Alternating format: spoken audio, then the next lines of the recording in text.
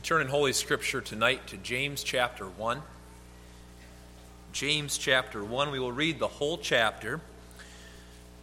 The text is verses 26 and 27. I preached this in Edgerton this morning because this is our family visitation text for this spring. So now I bring this word to you tonight. May Jehovah bless the reading of his word to our hearts. James 1. James, a servant of God and of the Lord Jesus Christ, to the 12 tribes which are scattered abroad, greeting. My brethren, count it all joy when ye fall into diverse temptations, knowing this, that the trying of your faith worketh patience. But let patience have her perfect work, that ye may be perfect and entire, wanting nothing. If any of you lack wisdom, let him ask of God, that giveth to all men liberally, and upbraideth not, and it shall be given him. But let him ask in faith, nothing wavering. For he that wavereth is like a wave of the sea, driven with the wind and tossed. For let not that man think that he shall receive anything of the Lord. A double-minded man is unstable in all his ways. Let the brother of low degree rejoice in that he is exalted, but the rich in that he is made low, because as the flower of the grass he shall pass away. For the sun is no sooner risen with a burning heat, but it withereth the grass, and the flower thereof falleth, and the grace of the fashion of it perisheth. So also shall the rich man fade away in his ways. Blessed is the man that endureth temptation, for when he is tried, he shall receive the crown of life, which the Lord hath promised to them that love him. Let no man say when he is tempted, I am tempted of God. For God cannot be tempted with evil, neither tempteth he any man. But every man is tempted when he is drawn away of his own lust and enticed. Then, when lust hath conceived, it bringeth forth sin. And sin, when it is finished, bringeth forth death. Do not err, my beloved brethren.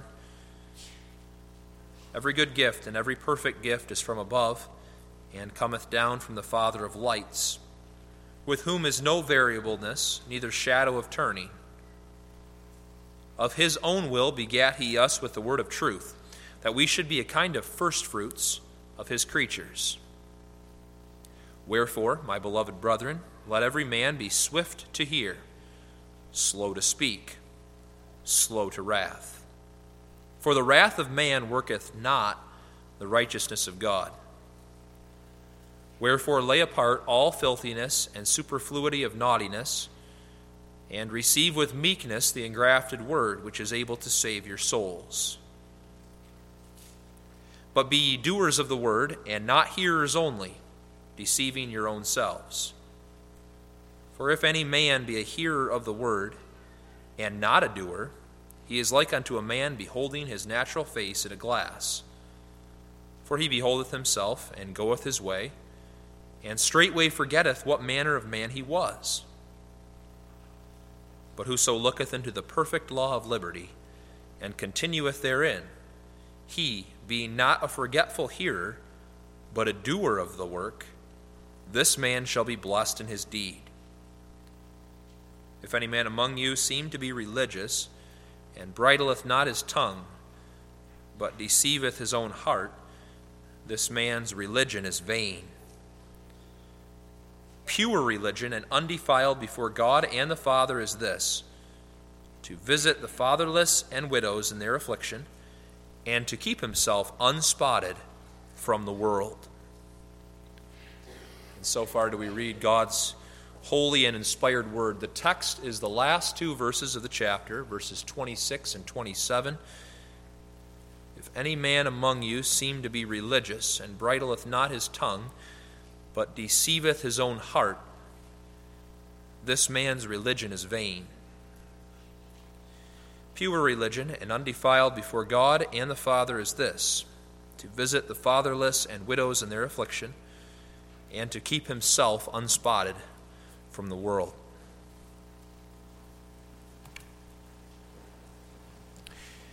In James chapter 1, verse 22, James calls us to be not only hearers of the word, but also doers.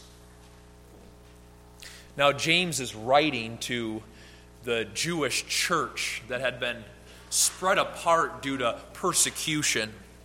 That's James 1, verse 1. We read, James, a servant of God and of the Lord Jesus Christ, to the 12 tribes which are scattered abroad, greeting. The 12 tribes there refers to Israel, specifically to Jewish believers here. And they had been spread abroad due to persecution. We know that from other passages in Scripture, such as Acts 11, verses 19 and 20, that talks about this spreading out of the Jews from Jerusalem due to fierce persecution after Stephen's stoning. Now, James calls this Jewish church not to be hearers only of the word, but doers. There was a danger that these Jewish converts live only as hearers of the word. They had been brought up in the tradition of the Pharisees, really. They've been taught works righteousness and that you can earn salvation by obedience to the law. Well, after these Jews were converted and brought to belief in Jesus, there was a tendency among some of them to go to the opposite extreme of works righteousness, and that is to a denial of the importance of the law. James 2 implies that some did indeed deny the importance of the law and deny even the necessity of doing good works. That's what James 2 is all about. So there were some to whom James was writing that claimed to have faith in Jesus Christ, but they opposed the doing of good works. They opposed that doing of good works, thinking that it would take away from that doctrine of justification by faith alone. So James says in verse 22, chapter 1, he's going to correct them. He says, "Be ye not hearers only, but also doers." And he adds in verse 25, he says, "Continue in the law of liberty." So the idea is do good works in thankfulness for Christ.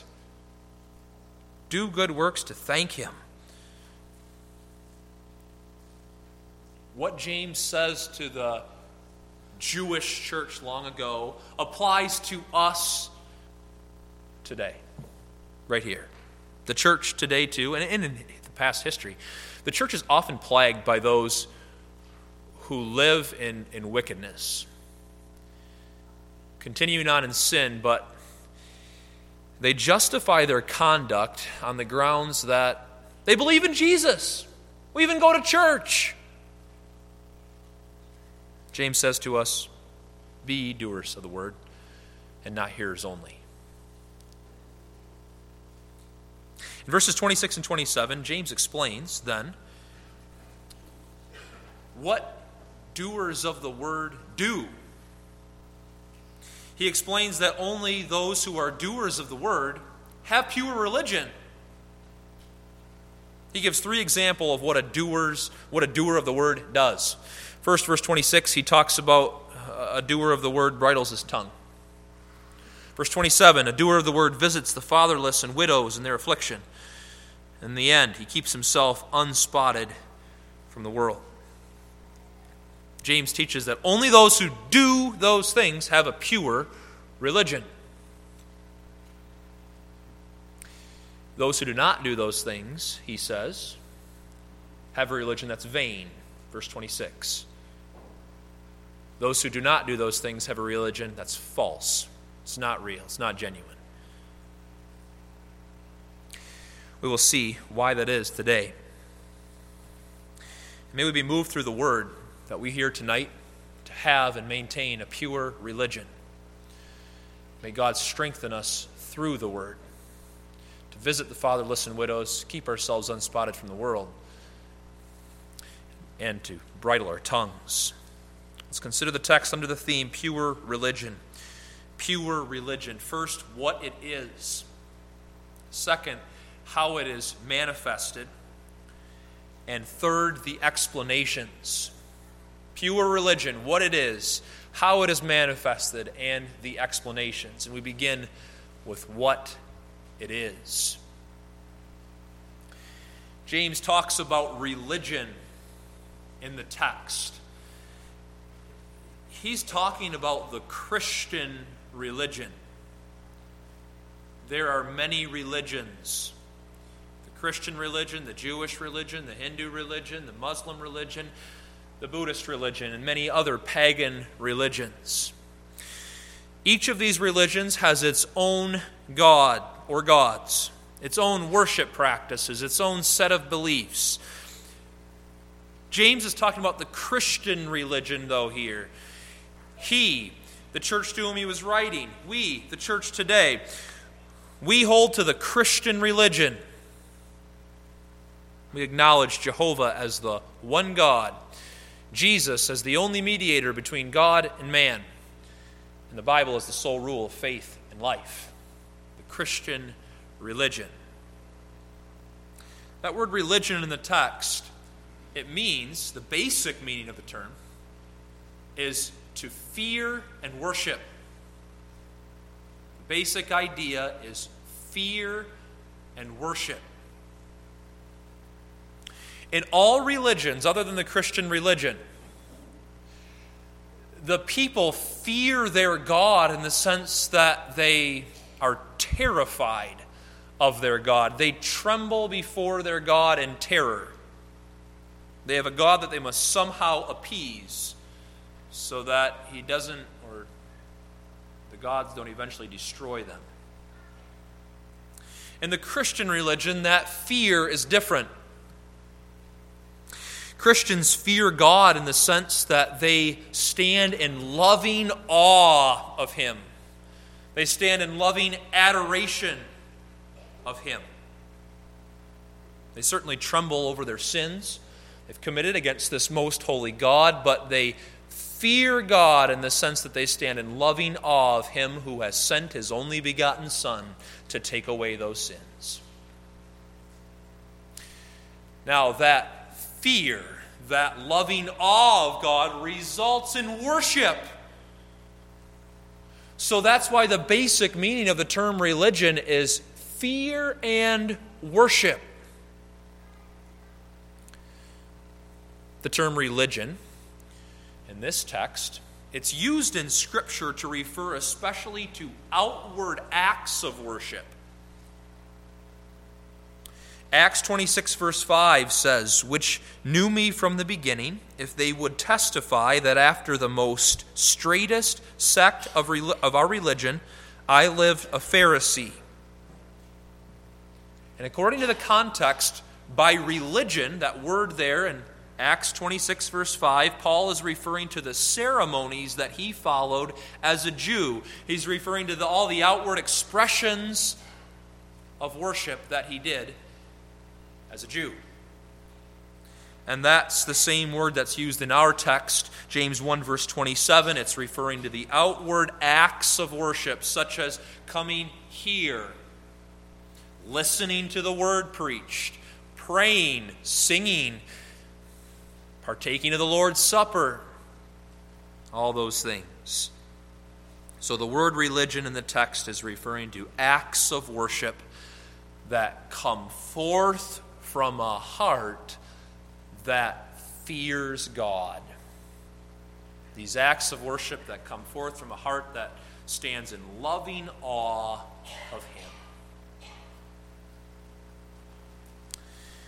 In the text, James makes a contrast between religion that is vain and religion that is pure and undefiled. He makes a contrast. In verse 26, at the very end of that verse, he talks about a religion that is vain. And the word vain there means that which is lacking in truth. that which is lacking in truth, and worthless. Start with that idea, it's lacking in truth. That means it's false. It's a religion that's false. It may appear outwardly to be a true worship of God, but it's not. It's only a show. It consists only of words and actions, and it lacks the true essence of religion. It lacks that true fear within, that true loving awe of God. It lacks that. And this religion that is vain, it means it's false, and also means it's then worthless. It doesn't give glory to God. It gives no praise to Him. It's not worth anything. God is not pleased with that kind of religion. We know that. And one who is walking in that way of false worship, that one feels far from God. He's walking in sin, so he's truly miserable in that way. He experiences misery. James speaks of a religion here that is vain at the end of verse 26, and then, the beginning of verse 27, talks about a religion that is pure and undefiled before God and the Father. Pure and undefiled, those two terms mean essentially the same thing. Something that is pure is undefiled. Pure and undefiled means not to be dirty with sin, but clean morally. That religion is pure and undefiled before God means that religion is not dirtied with something that would make it false and worthless. It's not dirtied with something that would make it false and worthless, but instead it is true. And it's pleasing to God. That's pure and undefiled worship. It's true worship that's pleasing to Him. Now that addition of the word Father in verse 27, it's important and points us further to what true religion is. Verse 27 says, pure religion and undefiled before God and the Father is this. It doesn't just say God, it adds the name Father there, and does so for a reason.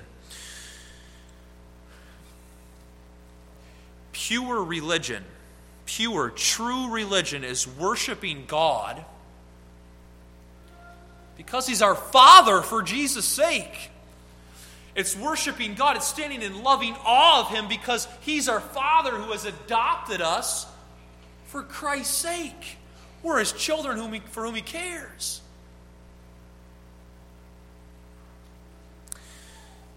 That's what's being brought across to us there in verse 27. Pure, true religion, standing in loving awe of God, our Father.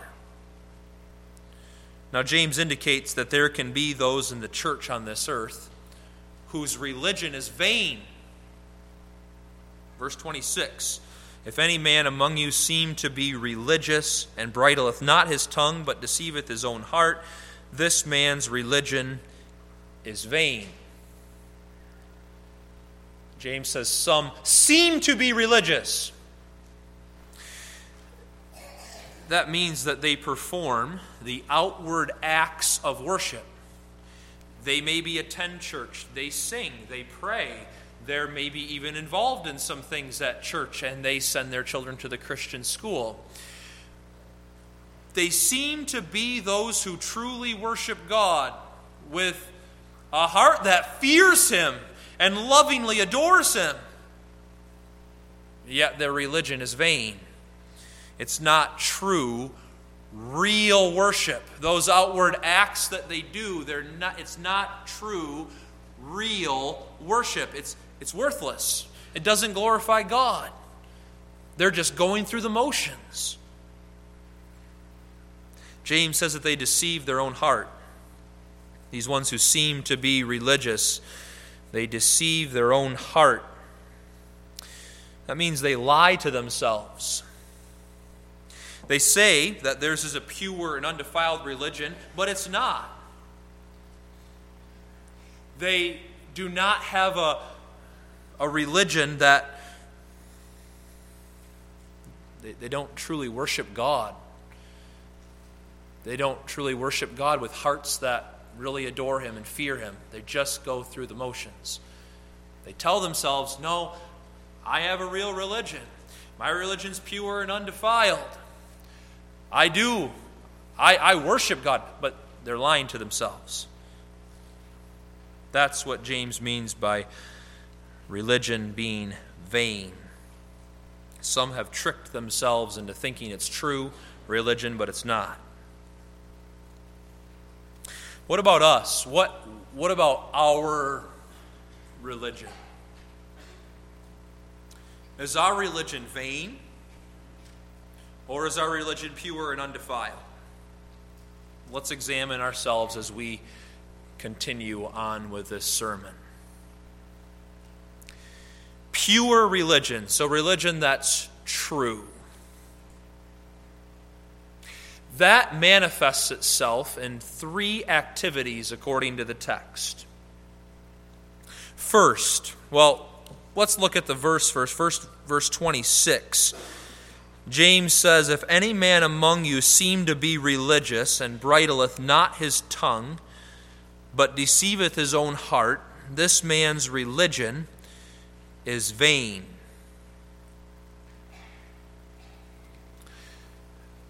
That's said in a negative way, but the idea is this: one who has true religion bridles his tongue. That first. Verse 27 adds this: "Pure religion and undefiled before God and the Father is this, to visit the fatherless and widows in their affliction." That's the second activity that shows pure religion. Then last, to keep himself unspotted from the world. And that's the third activity. The idea is each of those activities show that one has pure, true religion. They truly worship God. They truly fear and lovingly adore Him. Those activities are the inevitable fruits of true religion. They're the proof of true religion. One's religion is true who does those three activities. There are more activities that one who has true religion does, but those three are certainly ones that someone who has true religion does. Let's look at each of them. First, in verse 26, James teaches that one who bridles not his tongue has vain religion.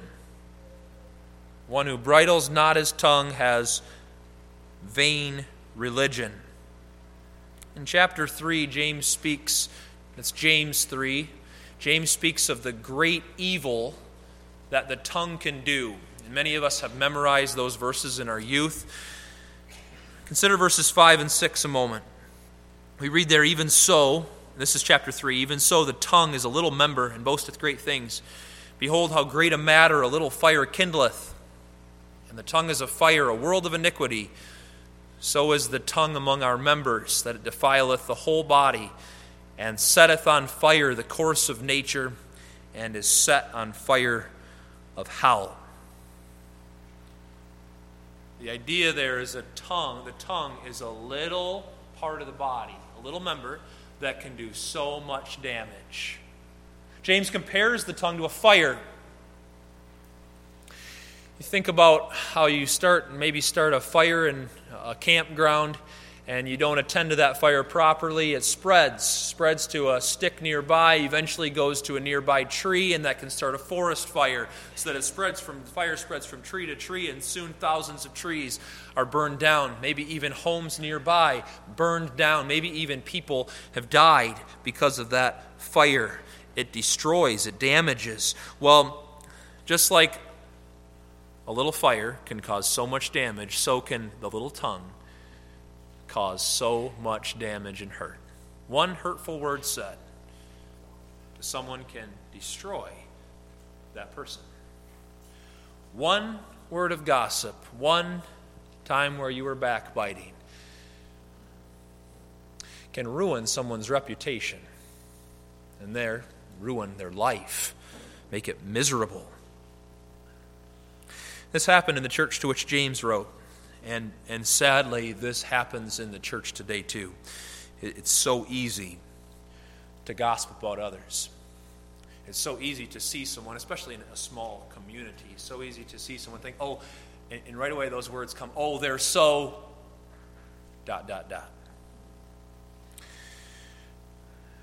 Maybe someone is thought to have done something wrong, and you don't even know all the facts. Someone doesn't even know the whole truth about it, but they go around and they talk about it on the phone with somebody, and then maybe even bring it to social media or to some forum, and they talk all about it. Doesn't do any good for the one who has sinned, doesn't help them at all. All it does is damage that sinner further. Or maybe you even know someone's done something wrong. You know the facts, but you just go around and talk about it. You don't talk to that sinner. You don't try to really help them. You just talk about it. Damages the sinner, doesn't help them. Kids too. Kids, listen. You too, with one word, one mean word, you can hurt someone. Maybe even hurt them so they remember that word for the rest of their life. So hard to forget.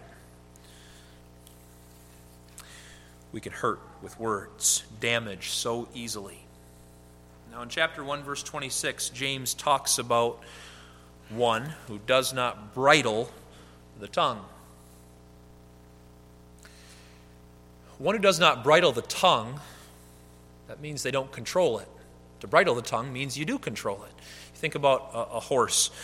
The horse that has a bit and bridle is under the control of the rider.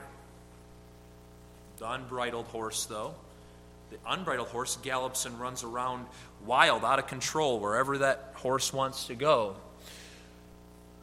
Now, there are people whose tongues are unbridled.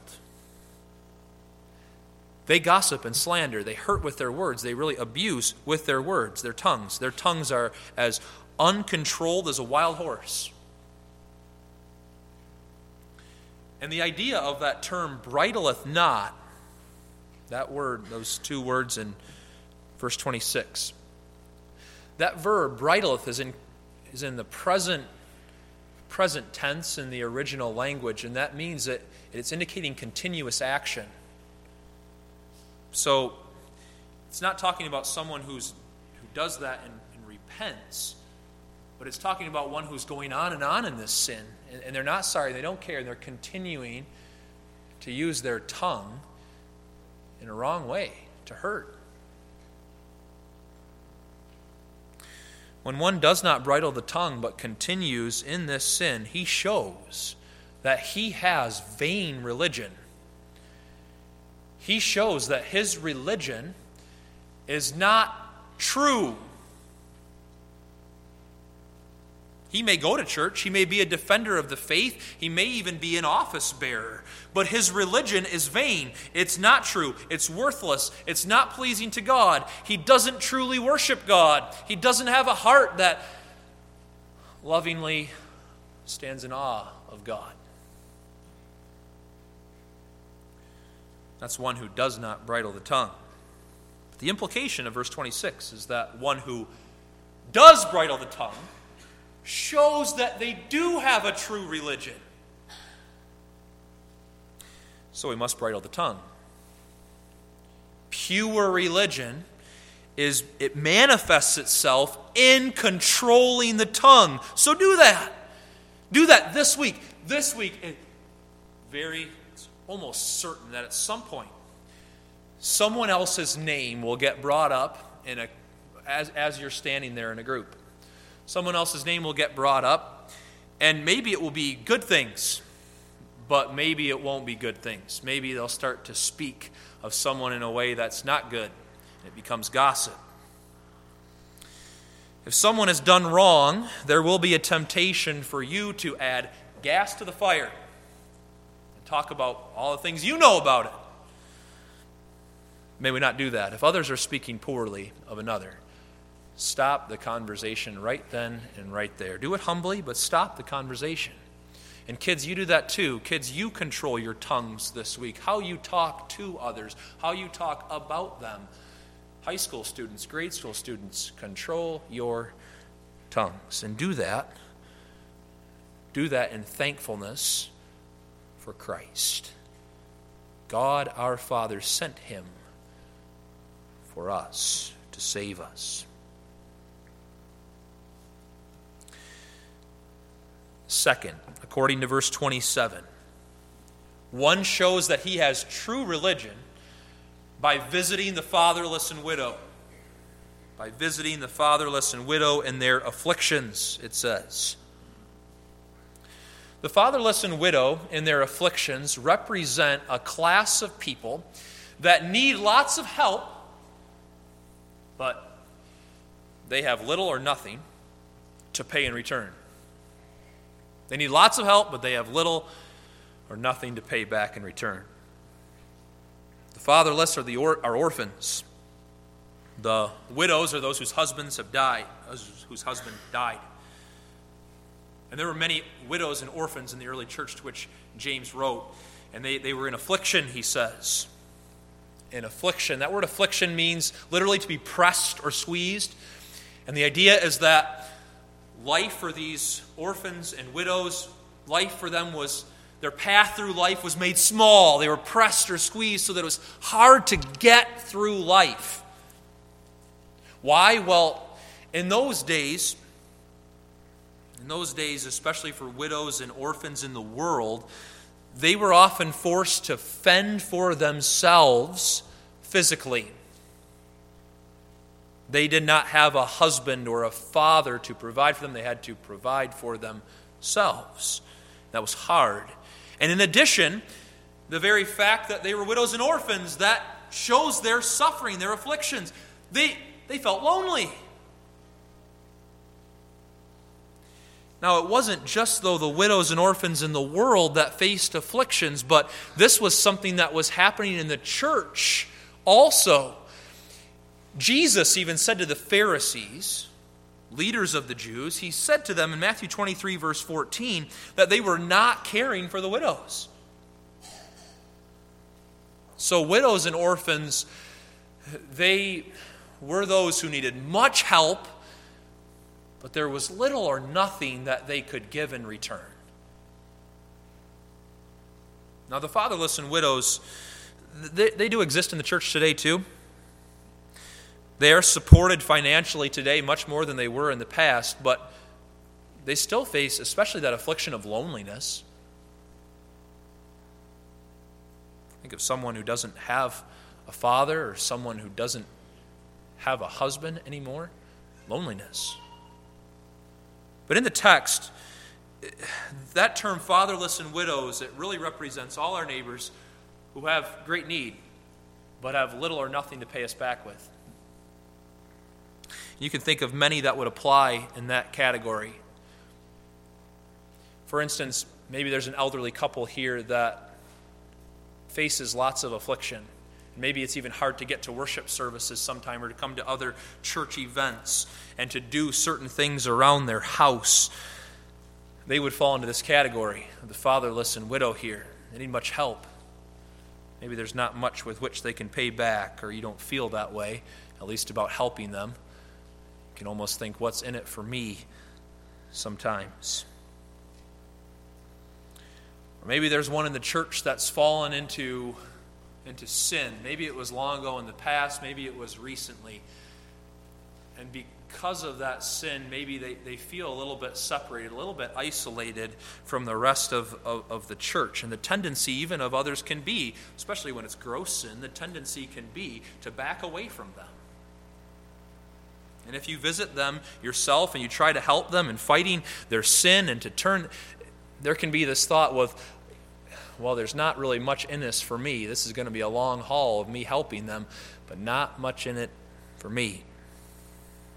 So those who've sinned, those who've fallen into terrible sin would fall into this category too of the fatherless and widows. Or kids, maybe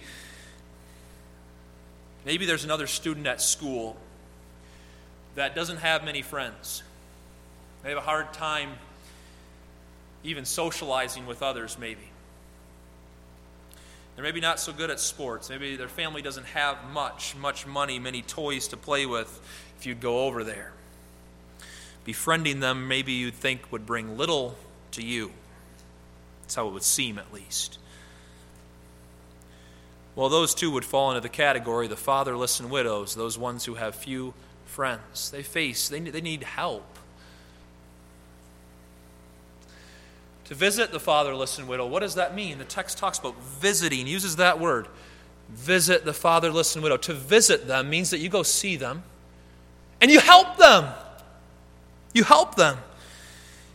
You go see the elderly couple and you help them. You care for them. You speak to them.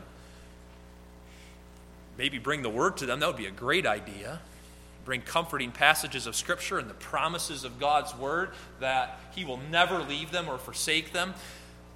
Read passages maybe even about heaven and the hope we have for the future. Talk about Jesus Christ, the one who took away those sins that can rise up against someone in their old age especially. You go to them, you speak with them, and you check in on them regularly. You see that word visit in the text, it's again in the present tense, and the idea is you don't just go to them once, but you keep going, you keep checking in on them, you keep helping them. Visiting the fatherless and widow. To visit the fatherless and widow means that you check in on the ones in the church that have maybe committed sin, that maybe feel a little bit isolated because of that. And that is a consequence of their sin, but you still try to help them. And if they're still struggling with that sin, you go to them and you talk about how you're a sinner too. And let's go to the cross together and look for forgiveness. And let's turn together. Let's help each other serve the Lord. And you walk with them. And you keep checking in on them. That's visiting the fatherless and widow. And for you kids, to visit the fatherless and widow means that you go with your parents. You go with your parents to help those in the church who are in need. And it means that you befriend those at school who maybe have a difficult time finding friends. You say, hey, come along with us. Come along. And then the next time you say, come along again. You keep trying. You keep helping. Visit the fatherless and widow. One shows true religion doing that. To visit the fatherless and widow often requires lots of time, lots of energy, lots of commitment. You may have to prepare for that meeting so that if you're going to go and visit the elderly couple that needs help, you read a passage before you go and you think about what you're going to say to them and how you can help them. That takes time. And then the actual visit takes time and it takes energy. Now, many find themselves too busy with other things to bother with all that. After all, they have their family, children, friends to help, hobbies, basketball games, hunting, fishing. You got all these things to do. So they neglect the fatherless and widow. And they don't go to visit them. They don't care for them. They don't go to check in on them. Well, the teaching of the text is that those who do not visit the fatherless and widow, those who don't seek to help them, those who continue in that way, they have a vain religion. Their religion is not true. They do not truly worship God and do not truly adore Him. Only those that visit the fatherless and widow in affliction have a true religion, truly worship God and adore Him. So visit the fatherless and widow. Take time to think about, sometime maybe with your spouse, you think about who could use help in the congregation, who needs much help, and then go to them. Take some time to do that. Third, James teaches that one shows he has pure religion by keeping himself unspotted from the world. That's verse 27. Pure religion and undefiled before God and the Father is this, to visit the fatherless and widow in their affliction, and to keep himself unspotted from the world. Here the term world refers to wicked men and the things of the earth that they corrupt. That's also how the word is used in James 4, verse 4, a verse we'll read in a few moments. That's the idea of the term world, often in Scripture, referring to wicked men and the things of the earth they corrupt. It refers to men who are trampling underfoot the commandments of God, maybe walking in drunkenness, walking in sexual sin, walking in other sins. That's how they live. The world refers to the people and the earthly things they corrupt too. It refers to their movies. The movies that are wicked. The movies that take God's name in vain and that make it seem funny to dishonor those who are in authority. Movies that show forth fornication and make it look like such a glamorous thing. The worldview portrayed in these movies of the world is certainly not that man exists to glorify God, but the worldview portrayed in the movies of the world is that man exists to glorify himself. That's what's most important, that man have earthly success. He make money, he gets things, he has great friends, he has this, that, and the other thing of this earth. The world refers to the movies of the world, to the songs of the world that again have that same wrong worldview. That's what the world refers to here. Now, to keep yourself unspotted from the world means that you're not becoming stained with the wickedness of the world, but instead you're living in spiritual separation from the world and its sins. The implied picture of that phrase, keep oneself unspotted from the world, the implied picture there is of a man that has white robes on. And he's walking down a path that's muddy, dirty, and he's trying to keep his robes from becoming spotted, dirty. That's the picture. And understand, to keep ourselves unspotted from the world then means that we seek to keep ourselves from being stained with the world's sins. We're a righteous people in Christ. We have the white robes of salvation. We have the Holy Spirit within us. To keep ourselves unspotted from the world means we live spiritually separate. We don't join in with the world and their wickedness. We refuse to go to their parties. We refuse to walk in their ways. We do not take in their sin-filled movies and songs. We don't. We refuse it. We say, I'm not going to do it. And if we do fall in weakness, we have a sinful nature.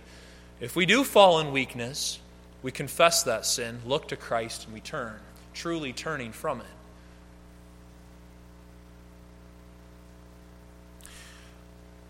One shows that he has pure religion, true religion, when he keeps himself unspotted from the world. One who doesn't, one who joins with the world in their wickedness and filth, that one shows they do not have a true religion. That's the teaching of the text. That one shows he doesn't really fear and worship God.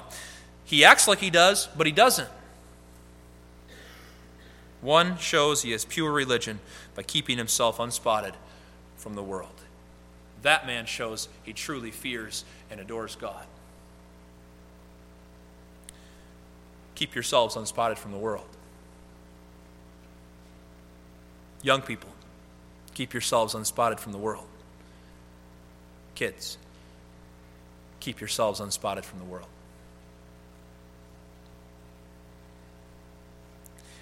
How's this to be explained? Why are these three activities that we talked about, why are they the proof of pure or true religion?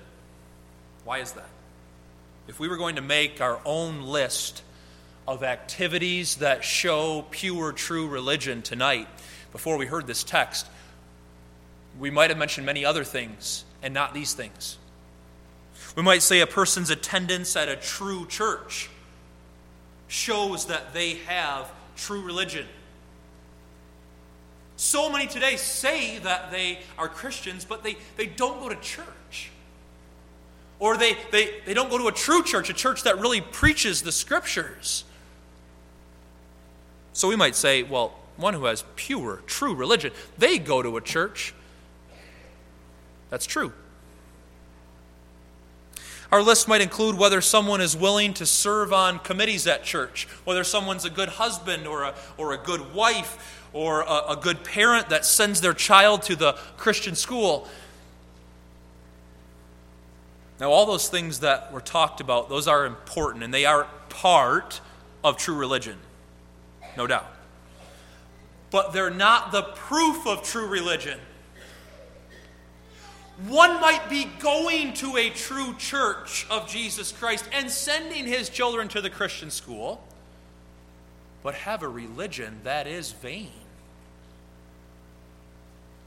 The sure proof of whether one's religion is pure and undefiled is the bridling of the tongue, caring for the needy, and keeping oneself unspotted from the world. That's the teaching of Scripture. That's the text. Now, why? Why are these three activities mentioned as the proof of pure, true religion? To understand that, remember that pure religion is a matter of the heart. True worship comes from a heart that lovingly adores God, that stands in loving awe of Him. Also, one who has true religion seeks to follow the law of liberty that's mentioned in verse 25.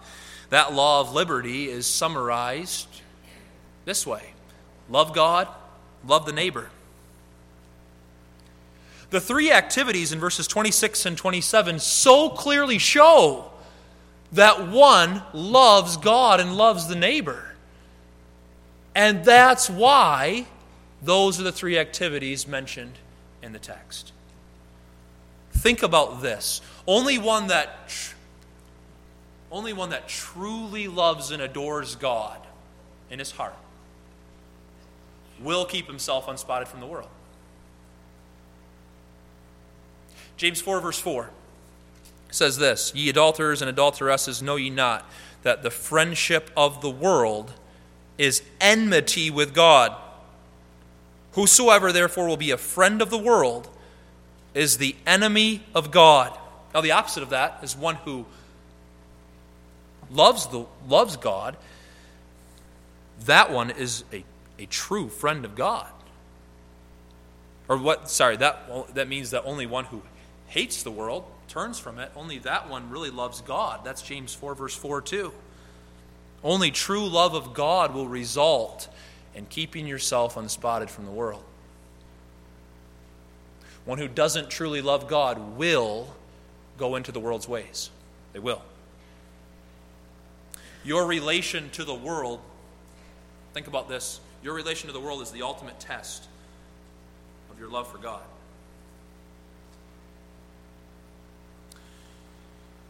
Also, one that truly loves God and the neighbor will control his tongue for the welfare of the neighbor and will visit him in his afflictions. One that doesn't really love God and love the neighbor, he won't do those things. He won't have time for it. And he will use his tongue how he pleases. Your relation to the neighbor is a true test of your love for God. It's a true test of if you stand in loving awe of Him. And that's why these activities are mentioned in the text. These three activities are listed because these are activities that especially show if you love God or not, if you fear Him or not. Now, how can we have how can we have and maintain a pure religion? heard these three activities tonight that show forth a true religion. We've thought about them. How can we have and maintain a pure religion? Well, kids, you already know. It's not in our own strength. Absolutely not in our own strength. We cannot and will not do it on our own. We each have a sinful nature. That sinful nature was passed on to us from Adam. Left to myself, and you left to yourselves, we'd be dead in sin, continuing in unbelief and sin. So left to ourselves, we would not have a heart that fears God, that stands in loving awe of Him. We wouldn't. We wouldn't even believe the Scriptures. We would reject His Word. So we would not stand in loving awe of Him. And we would not then bridle our tongues if we thought we would gain some popularity or even be funny by talking about something that someone else has done and making them look bad. We're going to do that. Whatever's convenient for me, I'm going to do with my tongue. Left to myself, I am not going to visit the fatherless and widow in their affliction. I'm going to think about what's in it for me, and I'm not going to do it. I don't have time for that. I have so many other things I can do. Left to myself, I am not going to stay unspotted from the world. We know that. I'm going to join with them. I'm going to do those things that my sinful flesh wants to do. We can only have and maintain a pure religion as those that are begotten again by God. Verse 18, chapter 1. A beautiful verse that applies to us believers. That's to whom James is writing here. Verse 18 says, of His own will begat He us with the word of truth, that we should be a kind of first fruits of His creatures. James is speaking to believers here, and we are believers. How is that? How is it that I believe in Jesus for all of my salvation? Only because I've been begotten by God.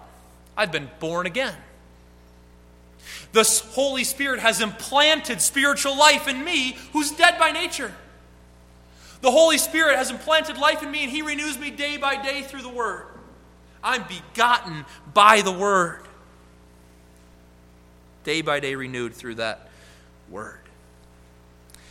We've been begotten again. Don't miss this. We've been begotten again based on Jesus' work at the cross. It goes back to Christ. Without His work of paying for our sins, we would be guilty sinners before God. And guilty sinners have to be left in the prison to sin and death. Left in their sins. Left in unbelief. Left in that wrong use of the tongue. Left in worldly living. Left in that. But Jesus Christ went to the cross and paid for those sins. Took them all away. And based on that, we have the right to be let out of the prison to sin and death.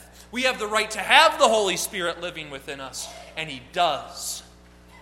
Praise God for sending Christ. It's based on His work that we have been begotten again and given spiritual life.